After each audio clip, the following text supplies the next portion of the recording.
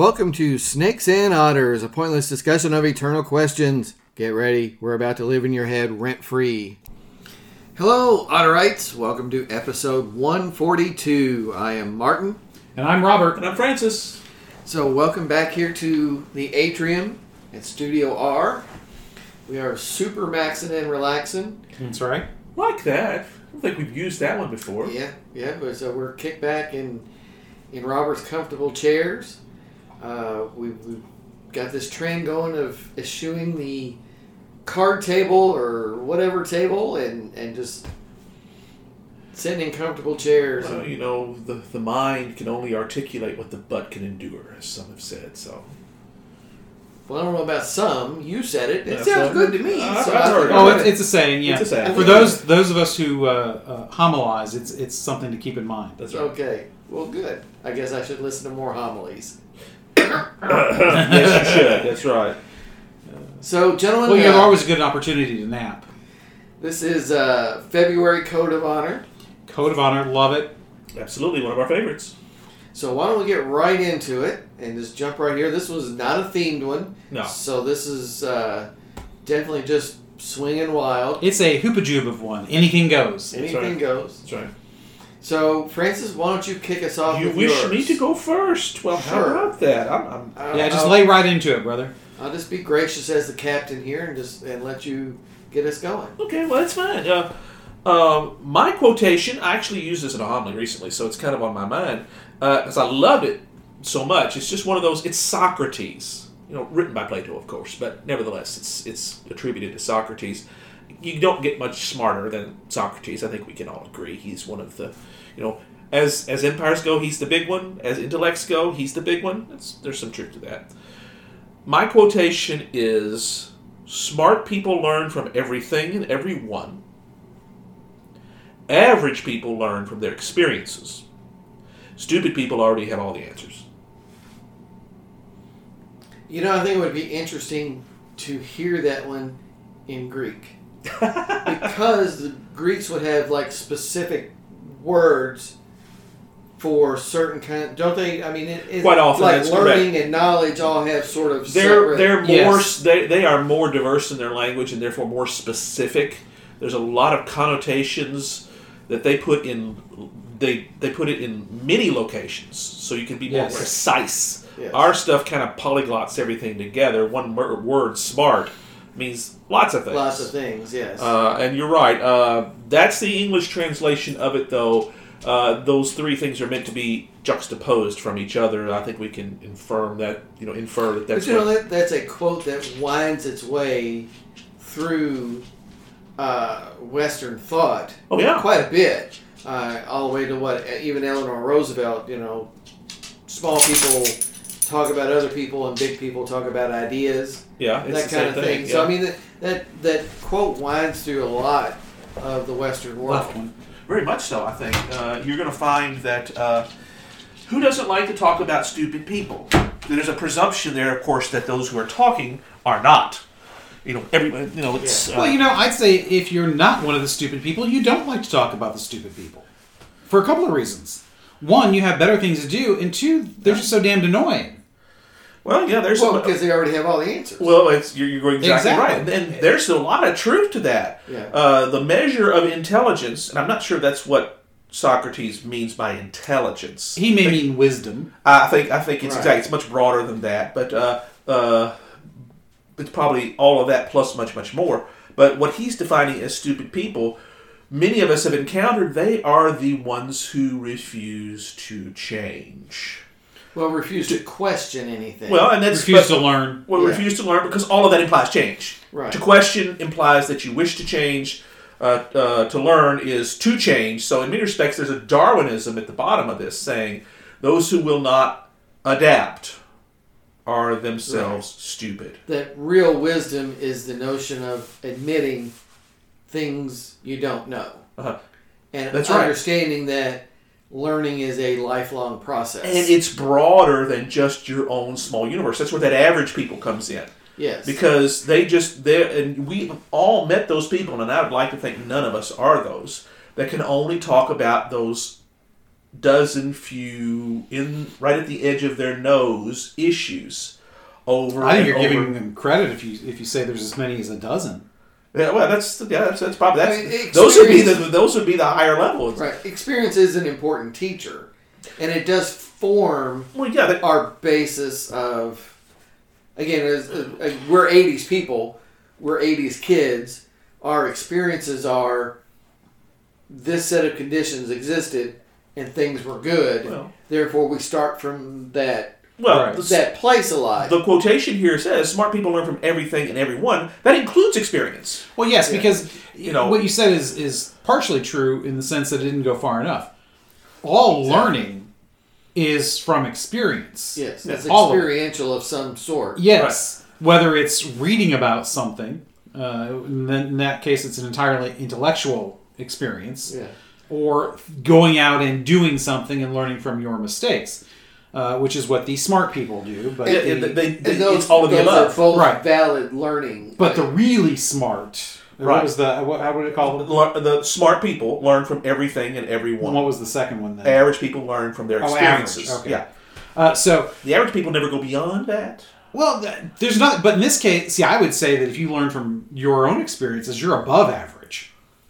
Because I think there are far more people who are stupid in the sense of this. And Socrates is saying it's also valid to learn from other people's And experiences. that is the highest form of learning, is learning from other people's and experiences. it's very difficult yes, because it it's is. hard to internalize the lesson of someone else's experience. Unless Exactly. you Because the possess- conditions can be different. Mhm. The circumstances of the experience can be different. Just the, Well, and the our how brains- you're our thinking brains about don't it. work that way anyway.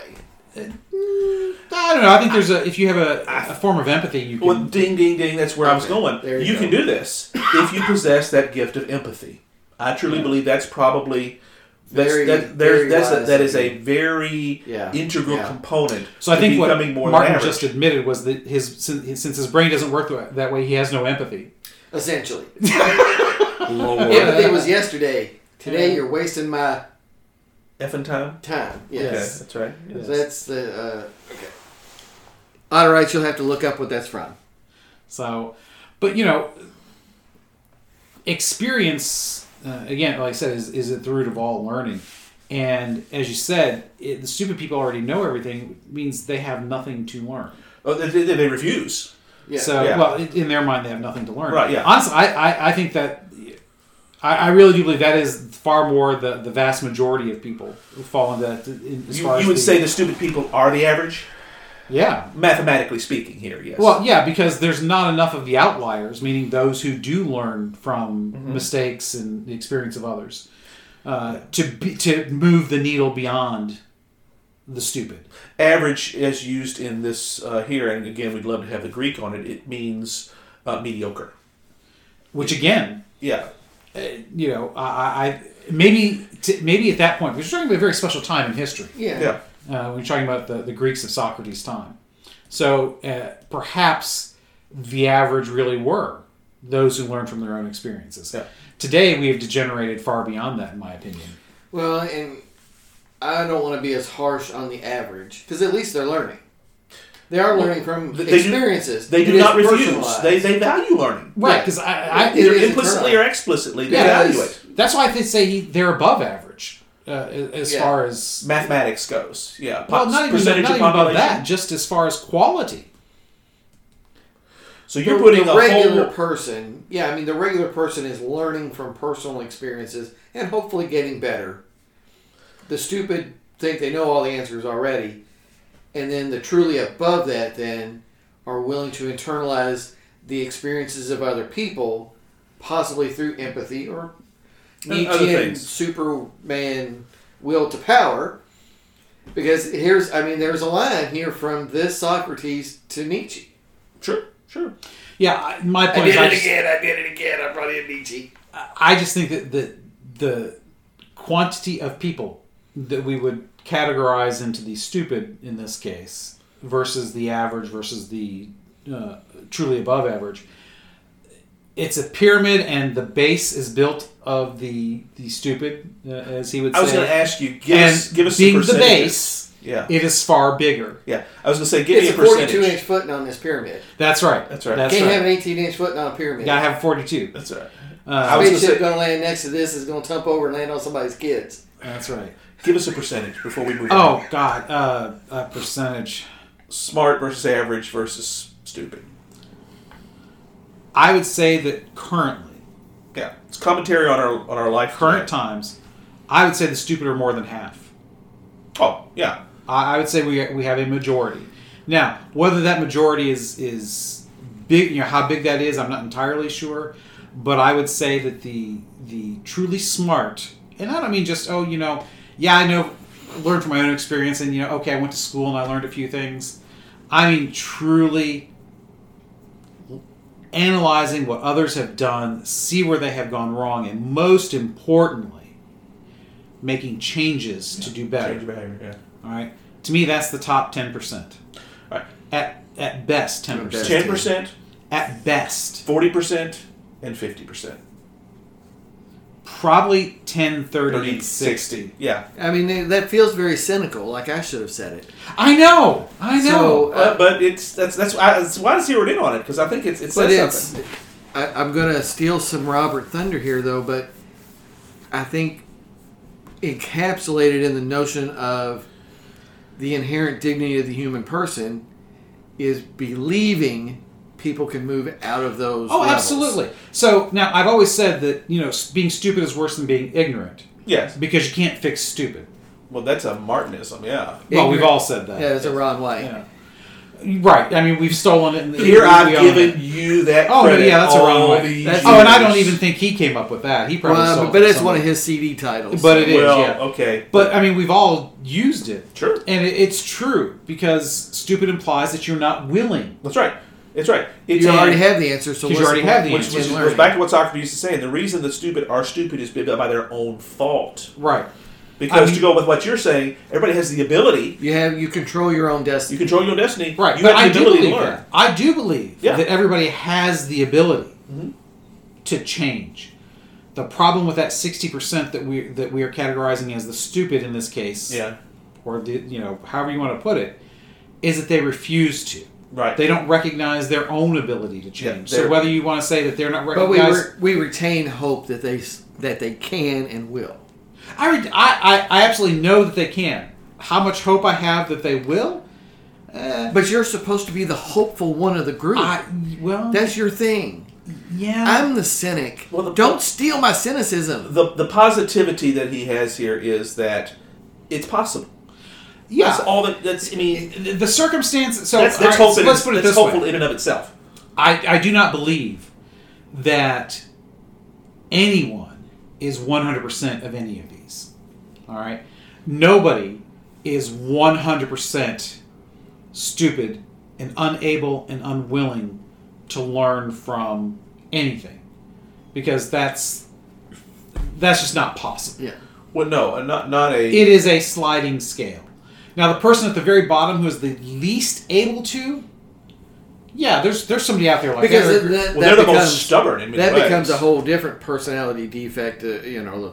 Pride and arrogance. Yes. Of Right, because they actually can be very intelligent, but And because of the pride and arrogance, refuse right, to. exactly. It might not be a person like you say that's uneducated or ignorant. Yeah, well, it yeah. could be a very educated This person. is, as we were saying, this is not about intelligence level. Not Right. really. You know, Right, that's why stupid is a very, in our perspective, English does us no favors. it does Yes. not. But it's a sliding scale, so that once you get to the 30% or so that are average, you're talking about people that are the movers and shakers. They're the people that are going out and inventing things and making it work and fixing what's broken. The 10% are the ones who improve even upon that and take it to the next level. Providing that inspiration. Maybe those are the Elon Musk as much as he gets on my nerves, just because I think he's overrated. I think he's overrated in the sense that, electric cars, he shot one into space. Big frickin' deal. Well, pushy people to me, I've never. I think their Well, arrogance is. He may be a great guy. He may even be all the things people say, but he is so... There's such a cult of personality around him that I am distrustful. And that's Well, not yeah. necessarily his fault. And I recognize it's not necessarily his I don't fault. think. I mean, He may my not do anything to disabuse yeah, it. Yeah, my perception is he's not encouraging that. But yes, people. Ooh. It's like, But you know, he seems like someone who is genuinely innovative yes. and attempting to change things. And the personality piece is just an ancillary function and not a deliberate It campaign of it's his a part. product of our time. Like too. Steve Jobs, because he cultivated that. Big Yes. time. He Now, was- actually, I would count Steve Jobs as one of those, as a great example of all three of these things. Because he Oh. absolutely could not learn in certain ways. Because he Yeah. was an arrogant ass and treated people like shit. That's right. That's what a lot of And his he legacy. could not learn from that. He could not learn, because he had many failures. Yeah. And most of them were personal failures. Why did he get kicked out of Apple? Because he was an ass. Yeah. Now, why did he get invited back to Apple? Because he was an innovative genius. Yeah. Well, yeah. He's all of the above in many Right. respects. And yet that in his becomes own- a set of blinders for those innovative Which was people. ultimately They his- think they don't need anybody else. Which became Right. his death, because he thought that his genius, Yes, that he did. his specialness, and his, it's very Gnostic, by the way, special knowledge of the way to do things would save him. And it didn't. And it down the tube he went, Yep. where he should have lived if he'd taken traditional treatments much longer. Yep. So in many respects, his own arrogance literally undid him. Yes. The people who are the 60% that's stupid, they're arrogant in one way or another. Uh-huh. Whether it's pride in their own intellect or pride that I don't need anybody else. And that's why pride's one of the 7 deadly sins. It's the biggest. It's the biggest. right at the center of That's everything. right. That's right. It is. Ultimately, and that's Jobs is a very good example of pride. Matter of fact, I don't know about Musk yet. Good question. Yeah, it's a good question. I'm sorry, Robert. I was going to say, Go ahead. perhaps instead of using intellect as the scale here, pride is the scale to use. Ooh. So, Yeah. So Francis- the least prideful yeah, are the ones who can learn from not only their own mistakes, but everybody else's. yes. Well, there's humility then. Yes. Yes. Humility Yes. is a key ingredient for, smartness, as Socrates defined it. Right. Yeah. So, Francis, you've done a tremendous job there. I'm feeling inadequate in your shadow Oh. because you took classical Greek Yeah. and then we've mutated and transformed it into the basis of Christian theology to a degree here. Well, it's Judeo-Christian ethics. Well, Well, a lot of that through Aquinas goes back to Well, Socrates that's correct. and Plato. That's- and yeah, Aristotle. from Aristotle in particular. Socrates to Aristotle to Aquinas. Learning is learning is learning. Truth is truth is truth. We can take those things that are universal about the human condition and beyond, and reshuffle them. But in many And respects, there's we're our working with the same. repudiation of Nietzsche right there. We've been searching for a repudiation of Nietzsche for a while. Right, when you And here it say is. truth is truth, but with that, the codicil to that is until we understand it even better. Well, that's right, because we will further define it. That's right, because we understand now that Yeah. the sun does not revolve around the earth. Right. But that That takes the earth is not away... a flat disc. But those Yeah. were facts, not truths. No, I think at one time those were considered They were truths. considered such. They were Yes. considered such. That's correct. Yeah. But I mean, they weren't really facts either. Well, right. We have relegated them from the arena of truth into the arena of fact. But it Because we can. It disabuses the notion of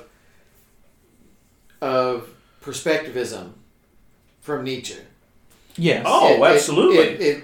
Okay, right, to a degree you're right. How we perceive an event has a truth to it, but at its core there is a truth of X. We can learn. That's a truth that isn't a part of a perspective.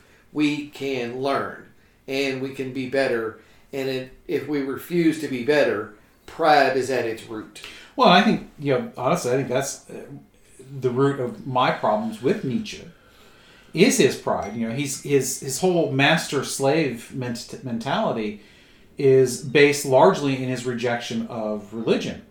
Because he was such the prideful man that he didn't understand how Yes. you could debase yourself by bowing down to a god. He threw out the baby with the bathwater. Yes. Yeah, which was the whole point. He tried to throw out Christianity but in doing so, also threw out Aristotelian thought and Socrates' thought and all of this other along with it, and tried to start from scratch. Well, you tried to deny the basic necessity for the human person to reach for something greater than themselves. Well, see, but that's just it. To him, reaching for something greater could not involve bowing down or kneeling before anything else. Yeah, it's the ultimate idolatry. He started from scratch. Yeah, and it came says, to the will to power. Yeah, which was means that nothing is greater than me. Yeah, Socrates already did this for you. Yeah. What are you scribbling for? Well, yeah. Love the way you just by bring throwing that out what he saw as the weakness. Yeah. He threw out what is the basis for all of humanity. And by humanity, I don't mean just, people. I mean what makes us human and tolerable to one another. Because let's face it, nobody liked him. There was a time when professors at his university encouraged students to not take his classes. And he actually had years where nobody signed up for his classes. How he stayed at those universities is beyond me. Yeah. But nobody would take his classes because he was so hated, because he was such a jerk. Which goes back to that Steve Jobs business. Being a jerk doesn't, no matter how much power or authority or mystique you have, or how smart you think you are. How many good ideas you have. Jerkiness, or as I said earlier, assholery. Assholery, I like that word better. It's self-limiting. We need others. That's it. We need others. That's right. Assholery gets you really nowhere. Right. I mean, if even Martin can say, we need others, that's got to be a... That's got to be gospel. Real truth. A real gospel truth. Stuff it, Freddie. See, now you're stealing my thunder there. Well, that's my thing. It's a great transition point. Because Francis, Martin, you got to roll. Francis, you did great. That was great. Yeah, that was phenomenal quote. Well, we never know where these are going to take us, so I'm glad that it listeners, worked well. We planned 0 of that. Yep. He literally told us what he was going to say. We hit the record button on the microphone, and then went with it. Yeah, we could really go even longer. Which is the great strength of us at Snakes and Otters. I mean, that's what we do. Is we philosophize. We make clear that which is murky and go deep with things that must be done. Speaking of which, Martin, what's yours? So my turn. Okay. Again, really, really good, Francis. So I am back to cynicism. H.L. Mencken. The whole aim of practical politics is to keep the populace alarmed and hence clamorous to be led to safety by menacing it with an endless series of hobgoblins, all of them imaginary. Never let a good crisis go to waste. Right. I mean, this is one of those that, again, P.J. O'Rourke is very much in the Mencken tradition of, the question isn't, why doesn't our government get anything done? The question is, when are they done? When can we stop? When are we at the more perfect union stage? As long as you enforce the laws, most of the rest will get along okay. We'll be fine. Well, part of the problem, though, is that, and this is a legitimate question, are the laws we have the right ones? Yes. And that's often the crux of our issues. Whether we're chasing those illegitimate fake hobgoblins or not.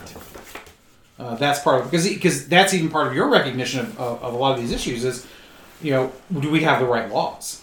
Right. And again, he's on practical politics, meaning that retail, getting in front of people and going, well, I'm going to fix this and I'm going to fix that and vote for me.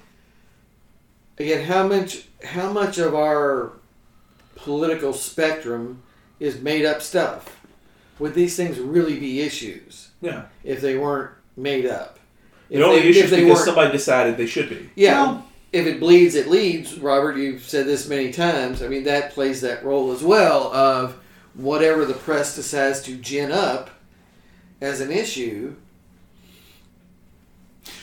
becomes, okay, well, we must be led to safety. And there you go. Well, then we have the unintended consequences. Or sometimes the intended consequences. Yeah, the intended consequences of, well, all right, let's surrender a little bit of our autonomy so that this one man with a vision gets a little more power.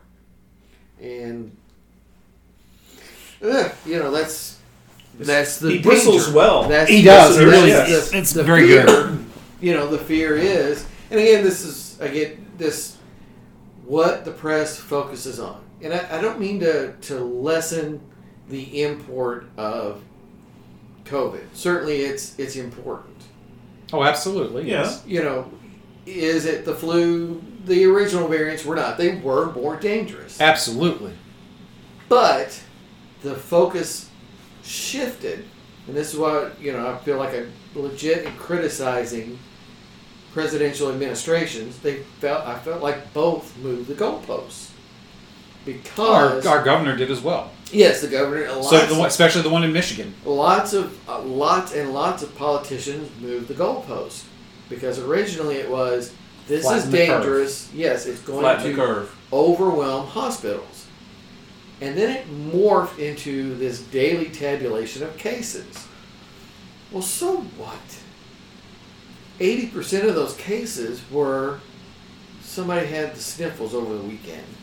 Especially now, we understand, I think this is a legitimate statement, Omicron spreads very rapidly, but it's less severe It is far less severe, than yes. the other But variants. it is still requiring acute care, not to the extent the early ones but were. enough care though. We are once again at the point where we are overwhelming the system, but it does appear to be less deadly.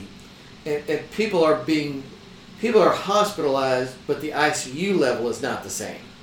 Oh, yeah, Originally, the it's- ICU level that's what was Right, we don't have overwhelming. enough ventilators and so Right. on. Now, yes, there are still hospitalizations, but people are moving out of those Much faster. much faster, and it's Yes. not as acute.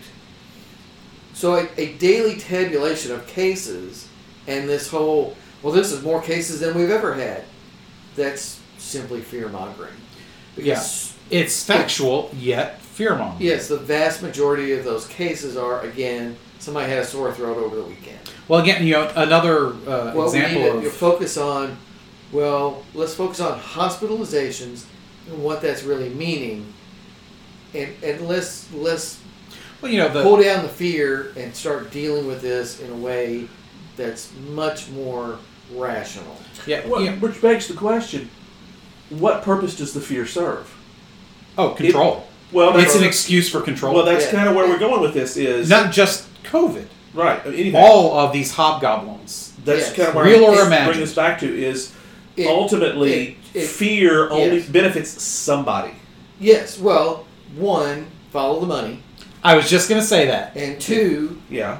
whoever can appear to be riding the crest of the fear effectively becomes that next, Superman. that Napoleon? next Savior. next man, Savior. that next savior. Yeah. Again, if there were a state governor riding that fear, They'll ride it to the White House. exactly, That's Well, the whole. and- it becomes a building block for your ambitions. And, often if it's done right, just being seen doing something is all that's important. And well, that's one of perception those- is reality. Yeah, I mean, that's one of those things that I always bristle about. Well, somebody's got to do something, but it's got to be the right thing. Oh, absolutely. Slow down. We hear that a lot Slow in down. election years. I remember Yes, there was somebody's got to do something. that goes back to. I mean, I remember first hearing that in '92. Well, somebody's got to do something. It was everywhere that Yes. year. And, this is. Why is this so awful? Yeah, And somebody's it's- got to do something about health care. Somebody's gotta do- But what? We got to think this through. Yeah, just because somebody, Again, that whole thought without action, action without thought. or all ideas are equal. Yeah, that's ridiculous. Ridiculous. Well, but you know what? Nobody truly believes that. Nobody even really practices that. It's only Except in meetings. except in meetings, yes. Except in meetings. There are no bad ideas. Throw them out. Oh no, that's a bad idea. We're throwing that yeah, out. just throw that one right out. As a matter of fact, you don't get to have any more ideas.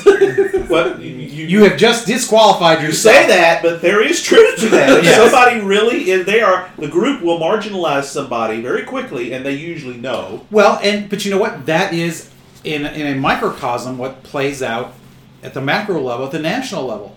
And that, it's not true there are no good ideas. They're only good ideas when they come from my side of the aisle. Yeah. That's great. And ironically, sometimes those ideas switch sides of the aisle. Well, absolutely they do. Yeah. Our current president said any president who has 200,000 people die on his watch should resign immediately. Well, the current president had 600,000 people die in his watch. And he hasn't resigned. And he hasn't resigned. Yeah, exactly. Be careful. So, and I'm not advocating for him or the other guy at all. I'm just pointing out how the goalposts move and how the standards change. Well, Joe Straczynski said it very well in Babylon 5. You don't hand somebody a gun if you're not sure where they're going to point it. Right. It's, of course, or as I like to put it, don't ask a question you don't already know the answer to. Well, absolutely. That's the same thing. Yeah. And I guarantee you that every time we've got one of these hobgoblins come up, somebody's asking the question, what do? They already know what they want to do.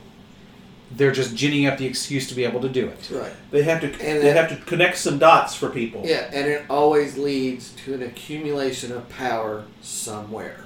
That's very Nietzschean of you, sir. All about everything is about the way to power. Unfortunately, it's also very Stalinist, but he was the one that wanted to benefit from that accumulation of power. Well, yeah. I mean, and he actually did it very all effectively. fascist totalitarian regimes are Nietzschean because it involves a master-slave relationship. We may not want to call it that. And it involves a hobgoblin. Yes. That has to be made to seem that only government can tame it. Right. Or only a change in ideology in their case. Yeah. If you're talking about that, is the Tsar is so bad, only Bolshevism can save us. Yeah. And Stalin didn't create that narrative, but he rode that narrative and solidified that narrative. Well, he transformed it from Bolshevism can save us to I can save us. To Stalinism. Yeah. Stalin, Yeah, it is an insidious way of going about things, but it is unfortunately the current default. Honestly, I would argue that it has probably always been the political default. Yeah, certainly Mencken wasn't. He had no idea about today. Right. I mean, this was written when? This quote is most likely, I would say, from the 50s. Oh, well, yeah. I mean, think about that. You're talking about the Red Scare. Yeah. I mean, you could make the argument that is a perfect blueprint for what's going on today. The way we go about things. Okay. And you could make the argument in the 30s that what Hitler did in Nazi Germany was Very the exact much. same thing. It is.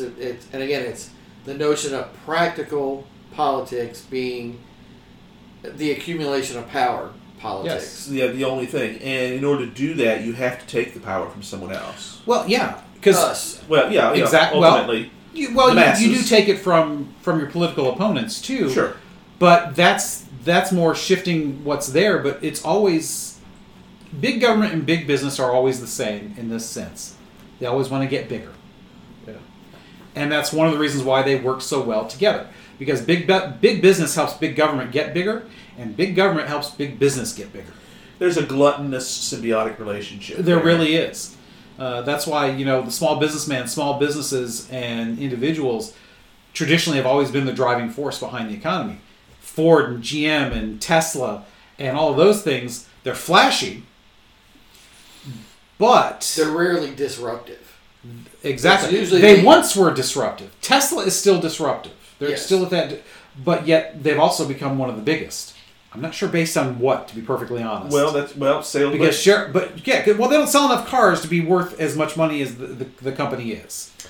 That's correct. Although they seem to be selling more and more. Yeah, I mean, people are betting on the future Yes. of them being the dominant player in that market. I don't think they will be, though. And that market becoming bigger. I think the market will definitely become bigger because I think it's a movement. It's a place we have to go, whether it's because realistically, at some point, we probably should convert from burning fossil fuels in our cars to get around because it's nasty. Well, And it's I also like to finite. I mean, come on, Well, it's finite, but from our perspective, currently, it's infinite. Well, that's correct. That's right. Because we have enough supplies to where we don't have to worry about it. But it is the paradigm that works. But it is the paradigm that works. But at some point, Because the idea, surprise people, the idea of an electric car isn't new. no, it's not. No, it's been tried, but it was never able to be anything but inefficient. Well, before. it's still not efficient. You're correct. It's not there yet. It's Because- better, but it's not there yet. Unless I can treat it like my propane tank, and when I run out of gas, run out of a charge, instead of waiting 8 hours for it to charge when I'm on a cross country trip, Yep. I just swap it out like I do my propane tank for my grill. Yeah. Or the charge lasts so long that you don't worry about it until except once a month. It's not practical. That's where. Other than a commuter vehicle. Other than a commuter vehicle, but you could accomplish the same thing with a hybrid. Yeah. At a much cheaper rate, because my former pastor, who is the great bourbon lover that inspires us all with his collection. Indeed. He bought one 2013, 2014, not long after I got my car. Mm-hmm. And he used to just revel and gloat over getting an average of about 90 miles per gallon. On a bad month, he'd get like 60 to 70. And basically fill up once a month.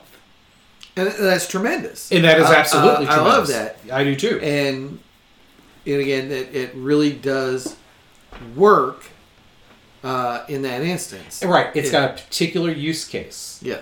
It works for his driving habits. Yes. In my current driving habits, I would love to have one because I almost never get on the expressway anymore. Yeah. Because I work from home. It has to pencil out properly Exactly. for somebody.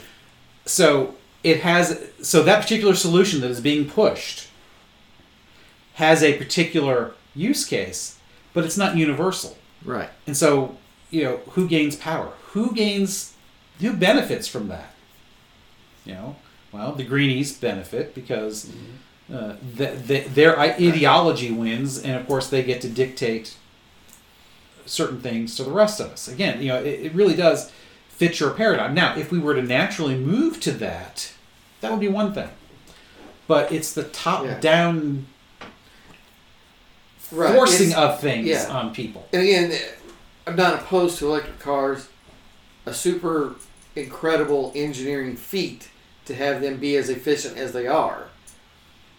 But this idea that we must transition to this all-electric car fleet in the next 10 years, it's not going to happen. We'd overwhelm the grid. You can't do it.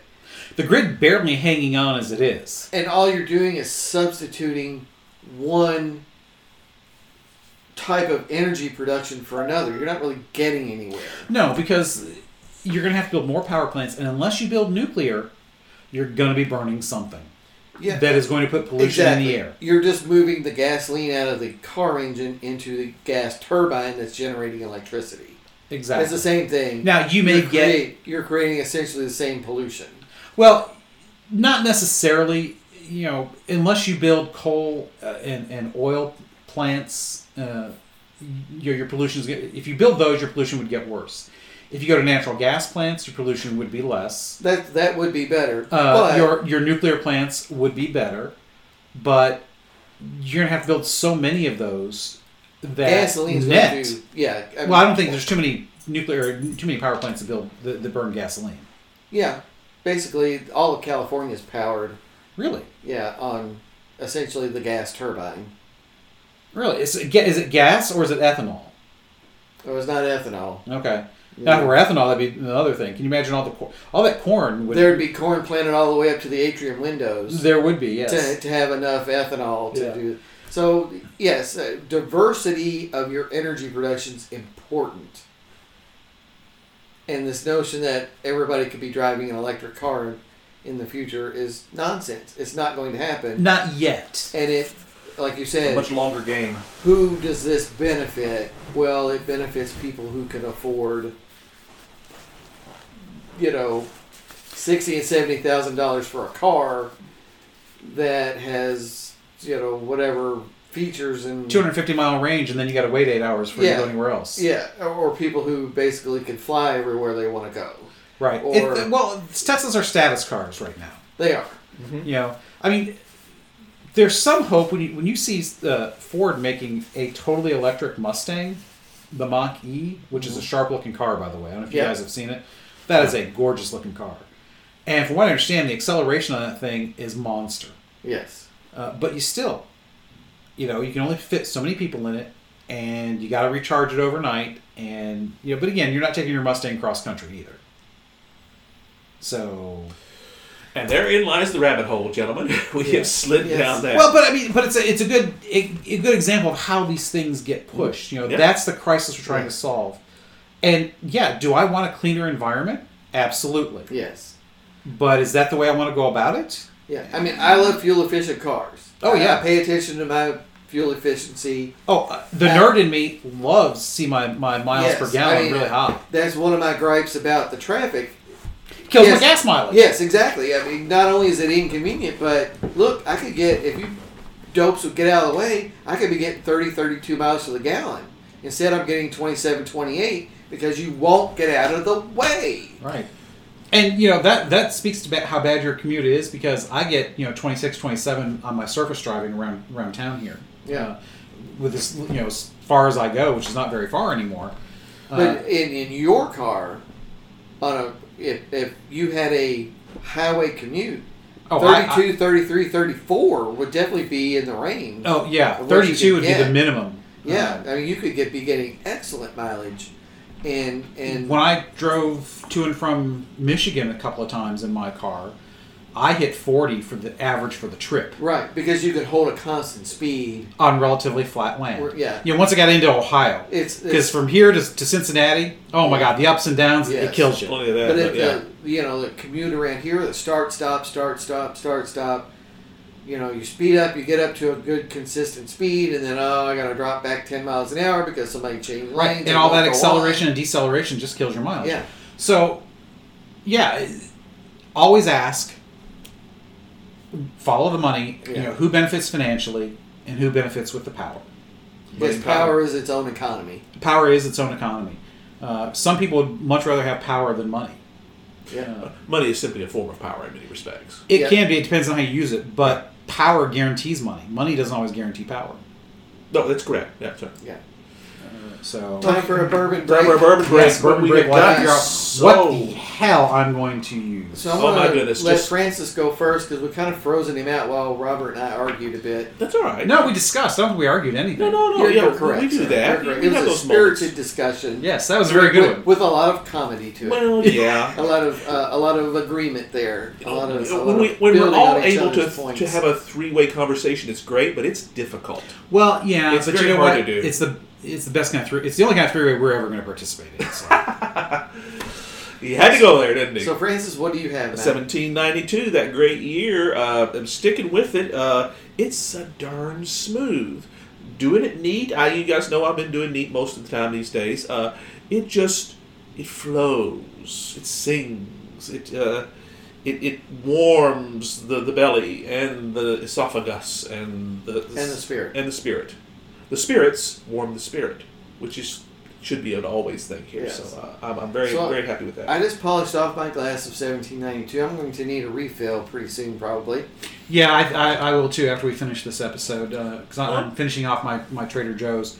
Really Really has quite the nice stash these days. Yes. Yes. Yeah. Though I am running low on some things. I'm going to have to restock soon. Yeah. Well, but it's inevitable, I suppose, for all of us. But the Trader Joe's again. It's the more I have it, the more I'm coming to appreciate it. It is definitely not a straight up. It's rot gut straight up. It really is. Really. So this is the kind that you walk into the old West bar and say, "Give me a thing of your rot gut." This is what they would hand That's you. what they would hand you. This is what they would hand you. If you're looking to punish yourself with alcohol, straight up Trader Joe's. This is the cheap stuff. But Not that it's cheap, but it's just. I think it was inexpensive. I don't remember what Mrs. Roberts said. But anyways, but if you want a good sipping bourbon that just add that ice and that splash of water to bring out the flavor. Improves it tremendously. Oh, it does. I really can't speak enough about that. What it can do. That doesn't do it for necessarily all bourbons, but it really. If you find a bourbon that really doesn't sit well with you, that's got to be your next step. It really does. Just alter it. Make it sing. Make it dance. Do some puppet show stuff. Come on. That's right. Excellent. All right, so Robert, let's roll, man. Let's Okay. Let's wind this up with yours. I'm looking forward to this. So, what I have found is quote from Johann Wolfgang von Goethe. Goethe. Oh, How about that? We've Goethe. not had Goethe appear here before. This is gonna good. be good. So This is good. This one, I think, touches most directly on Martin's quote. Really piggybacks on it quite a bit. But the mechanism for how it works, I think, is tied to Francis's quote. Oh, good. Okay. Very good. So Very this good. is how we're going to tie it together. So, divide and rule, the politician cries. Unite and lead is the watchword of the wise. Now, I'm a uniter, not a divider. that's right. That's right. Oh, how about that? So the divide and rule. I mean, that's essentially what Martin's quote is talking about. Yeah. You know, you're pitting one against the other so that you can take power from each other. Because if you take two groups and make them fight, they're both weakened afterwards, and therefore you can step in and seize control. I mean, Like Spectre. Like Spectre. Yes. Oh, very good, sir. Very good. That's right. so- I thought I saw a specter at your shoulder. That's right. So that is kind of a quick one sentence summary of how that So works. this predates identity politics Yeah. by 100 years and foresaw it and understood it was crap. Absolutely. Because it's not Scottish. Therefore it's Skirk crap. is a smart guy, man. But the unite and lead being the watchword of the wise, I think that plays very much into Francis's quote about the smart learn from others. Mm-hmm. That really is the wise, because if you think about how uniting and leading works, that is taking a disparate group of people, opinions, and ideas, Yeah. and getting them on the same page, getting them to learn from others. That's right. Because they're not going to learn from themselves or learn at all unless you start working with one another. That's when you truly up the game, right. as we talked about. And I think this is really Francis's quote is the core of how you defeat the problem in Martin's quote. Ooh. Very good. Nice Robert. one, Centurion. Liked it. Because learning from the mistakes of others to get better. Because again, you can learn from the mistakes of others to do evil. Sure. So, I'm putting that out right now. When we talk about learning from the mistakes of others, it's to get better, not just for you, but for others. Because again, as Martin so astonishingly says, we need each other. We need people. We may not like them, but we still need them. Yeah. Yeah. And and that's very often true. We don't. People wear me out, Well, but I recognize I need them. introverts. That's a thing. Yes. It's that's just a thing. It's not a big But deal. society is a quilt, and we've all got to hold up our corner. Oh wow! Look at that, Martin. Did you steal that, or did you make Yeah. that?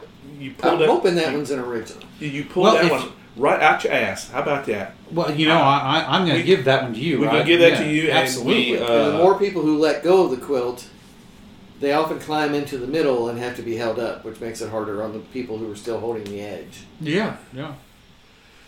Oh, okay. This whole your quote, Martin, was all about how awful that mode of thinking is about dividing people, tearing them Dividing apart. people to gain power. Which I don't know that. Well, I think that's always going to be. If you're dividing people, pitting them against one another, or just separating them so they no longer have a common purpose, always the goal is going to be to gain power of some kind, whether it's authority, fame, or money. And it's always short-sighted Always. because it's always about that power. Yes. Whereas leadership is always about someday they're not going to need me. Yes. It's to create a sustainable situation where you yourself benefit and are not necessary. That's the Washington type, George Right. Washington type thing. Right. Someday I'm going to walk off the stage, and my goal is you all aren't going to notice because you're ready to take over. You're fine. We have a success. That's So- real leadership. Exactly. Right. So just to show that we can apply this stuff anywhere, and if I had my Mjolnir, I would. You would hammer it home? I would pound this sucker because I'm gonna reach back, not reach around, but I'm gonna reach back to our episode on the Normans. Okay. Yeah. And so when William the Conqueror comes and he defeats the army of Godwinson, Yeah. basically when Godwinson dies, the battle's done.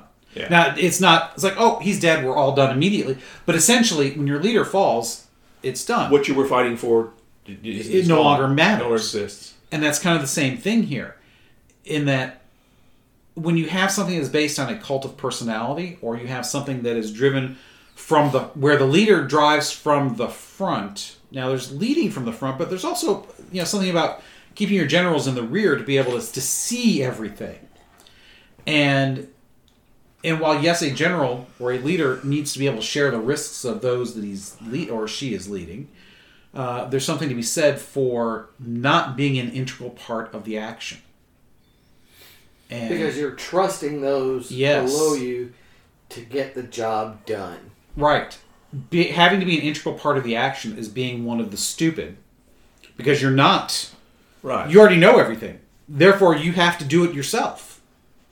That's leading from the front. You're not sharing. You're not sharing. You're keeping all the power. Yeah. If you want to look at it that way. Uniting and... How did he put it? And uniting and leading is the watchword of the wise. And that is that 10% that we talked about, that I designated, since Francis made me put a number on it. Or did you make me put a number on it? No, I made you put a number on it. Yeah, that's right. So we keep you alive to serve this ship. That's right. So row well and live. That's right. Ben-Hur. That's right. You need everybody to be rowing in the same direction to make something a success. And real leadership then is unifying whatever that is to be a success in some manner. But, well, I wouldn't necessarily call it leadership, but because I would flesh it out this way. It's making them want to do it. Yeah. Not forcing them to do it. Exactly. Because your quote, Martin, whoever the hell you are, it is more about the power aspect, and that's forcing those guys rowing to do it in unison. Yeah. Whereas if you're that 10% that who is trying to unite and lead, because you're inspiring them. Hey, we got someplace to go, and we can only get there if you guys do it together. That's right. And I'm going to help you get there. I'm going to help you do that. That's far different than... I'm going to be the inspiration by doing it the way I'd like to see it done. And, even that has to be temporary. Because, again, if you're too much the inspiration, it dies when you do. That's right. Yeah, There's no sustainability. You're irreplaceable. Yeah. You've got to spread knowledge. You've got to be... Yeah. You've got to be the leader who's willing to hand things out. Yes. You cannot create anything lasting that requires you. Well, that's because spreading your seed as far and as wide as possible in many respects. In many respects, yes. Although this is not sperm, this is the same principle in many ways. Your intellectual seeds, your ability seeds, your visionary seeds, all those things need to be spread far and wide to take root, so when you diminish, they will flourish. Right, and then this is... It's very biological. It's also very John the Baptist. Yes, it is. It's a little bit Darwinian, too. Yeah. But it's why Washington is one of these more key figures in history than almost anybody else. Yeah. Is he somehow saw that. Yeah, and did it. And walked off the stage confidently that, sure, Adams and Hamilton and these other guys, it'll be okay. Yeah. They don't need me. Right. In fact, they mustn't need me. Yes. Yes, that's the key. Yeah. That's probably the most important thing a leader can learn, is that they mustn't need me. They can need me for now, and for this or that, but they mustn't truly need me. Well, that's Cincinnatus. That's where that comes from. Yes. Yeah. That's the same thing. But it's incredible. Those guys were also inspired by what they learned from others. Right. Essentially, the Roman Empire, how the Roman Republic fell apart. Yeah. They learned those lessons, and it's ingrained into a lot of their thinking of whatever you call it. I mean, Hamilton got accused of being a monarchist and all this other, but he was just kicking ideas out. But they understood at some point the idea is to leave the stage. Lead well, but have others ready to take and make sure the stage doesn't go with you. Well, and the stage must remain. And that's players may change. I think that's one of the beauties of our system, is that what makes the Constitution, I think, probably the most important governing document ever written, is that built into it is the mechanism to make itself better. Yeah. Because Self-perpetuate. there's a mechanism to amend the Constitution to improve it when necessary. Now, not every amendment has been an improvement, but for the most part, yes, we have moved That forward. income tax one especially is a little dodgy. I was thinking prohibition. I was going prohibition. That's right. Yeah, but yes. we fixed that. But the income tax one, you could certainly make an argument for that. But on the other hand, it also enabled things that we do take for granted nowadays. It enabled the government to do things that probably could not have done, which Martin may argue, well, maybe they shouldn't have. Maybe they shouldn't have. But would we have put a man on the moon? Would we have been able to fight World War II? Much less World War I. It does put you in a position of being able to rapidly have the funding to ramp up to a huge thing. Yes. Whatever that but might the be. problem is, they ramp up, but they almost never ramp They down. never ramp back down. Yeah. So, but anyways, the point is, though, that the Constitution is a great example of that. They must not need me because because this generation, the revolutionary generation, is trying to leave it so that the next generation doesn't have to be as lucky or as good as we were. Yeah. And they don't have to have another revolution. And they don't have to have another They revolution. don't have to figure all now, this granted, out. we still had to have another one 80 years later.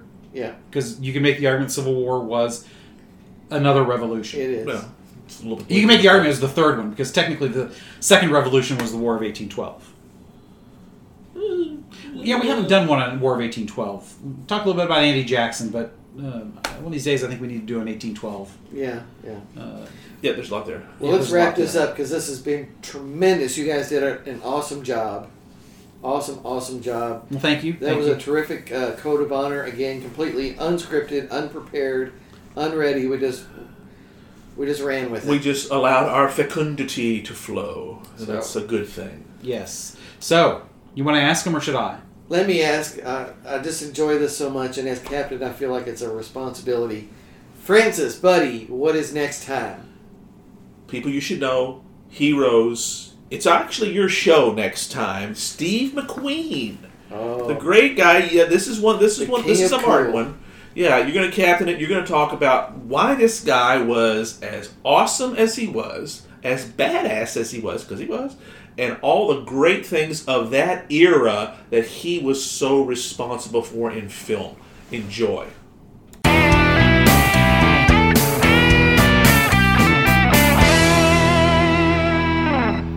Hope you enjoyed another pointless discussion of eternal questions.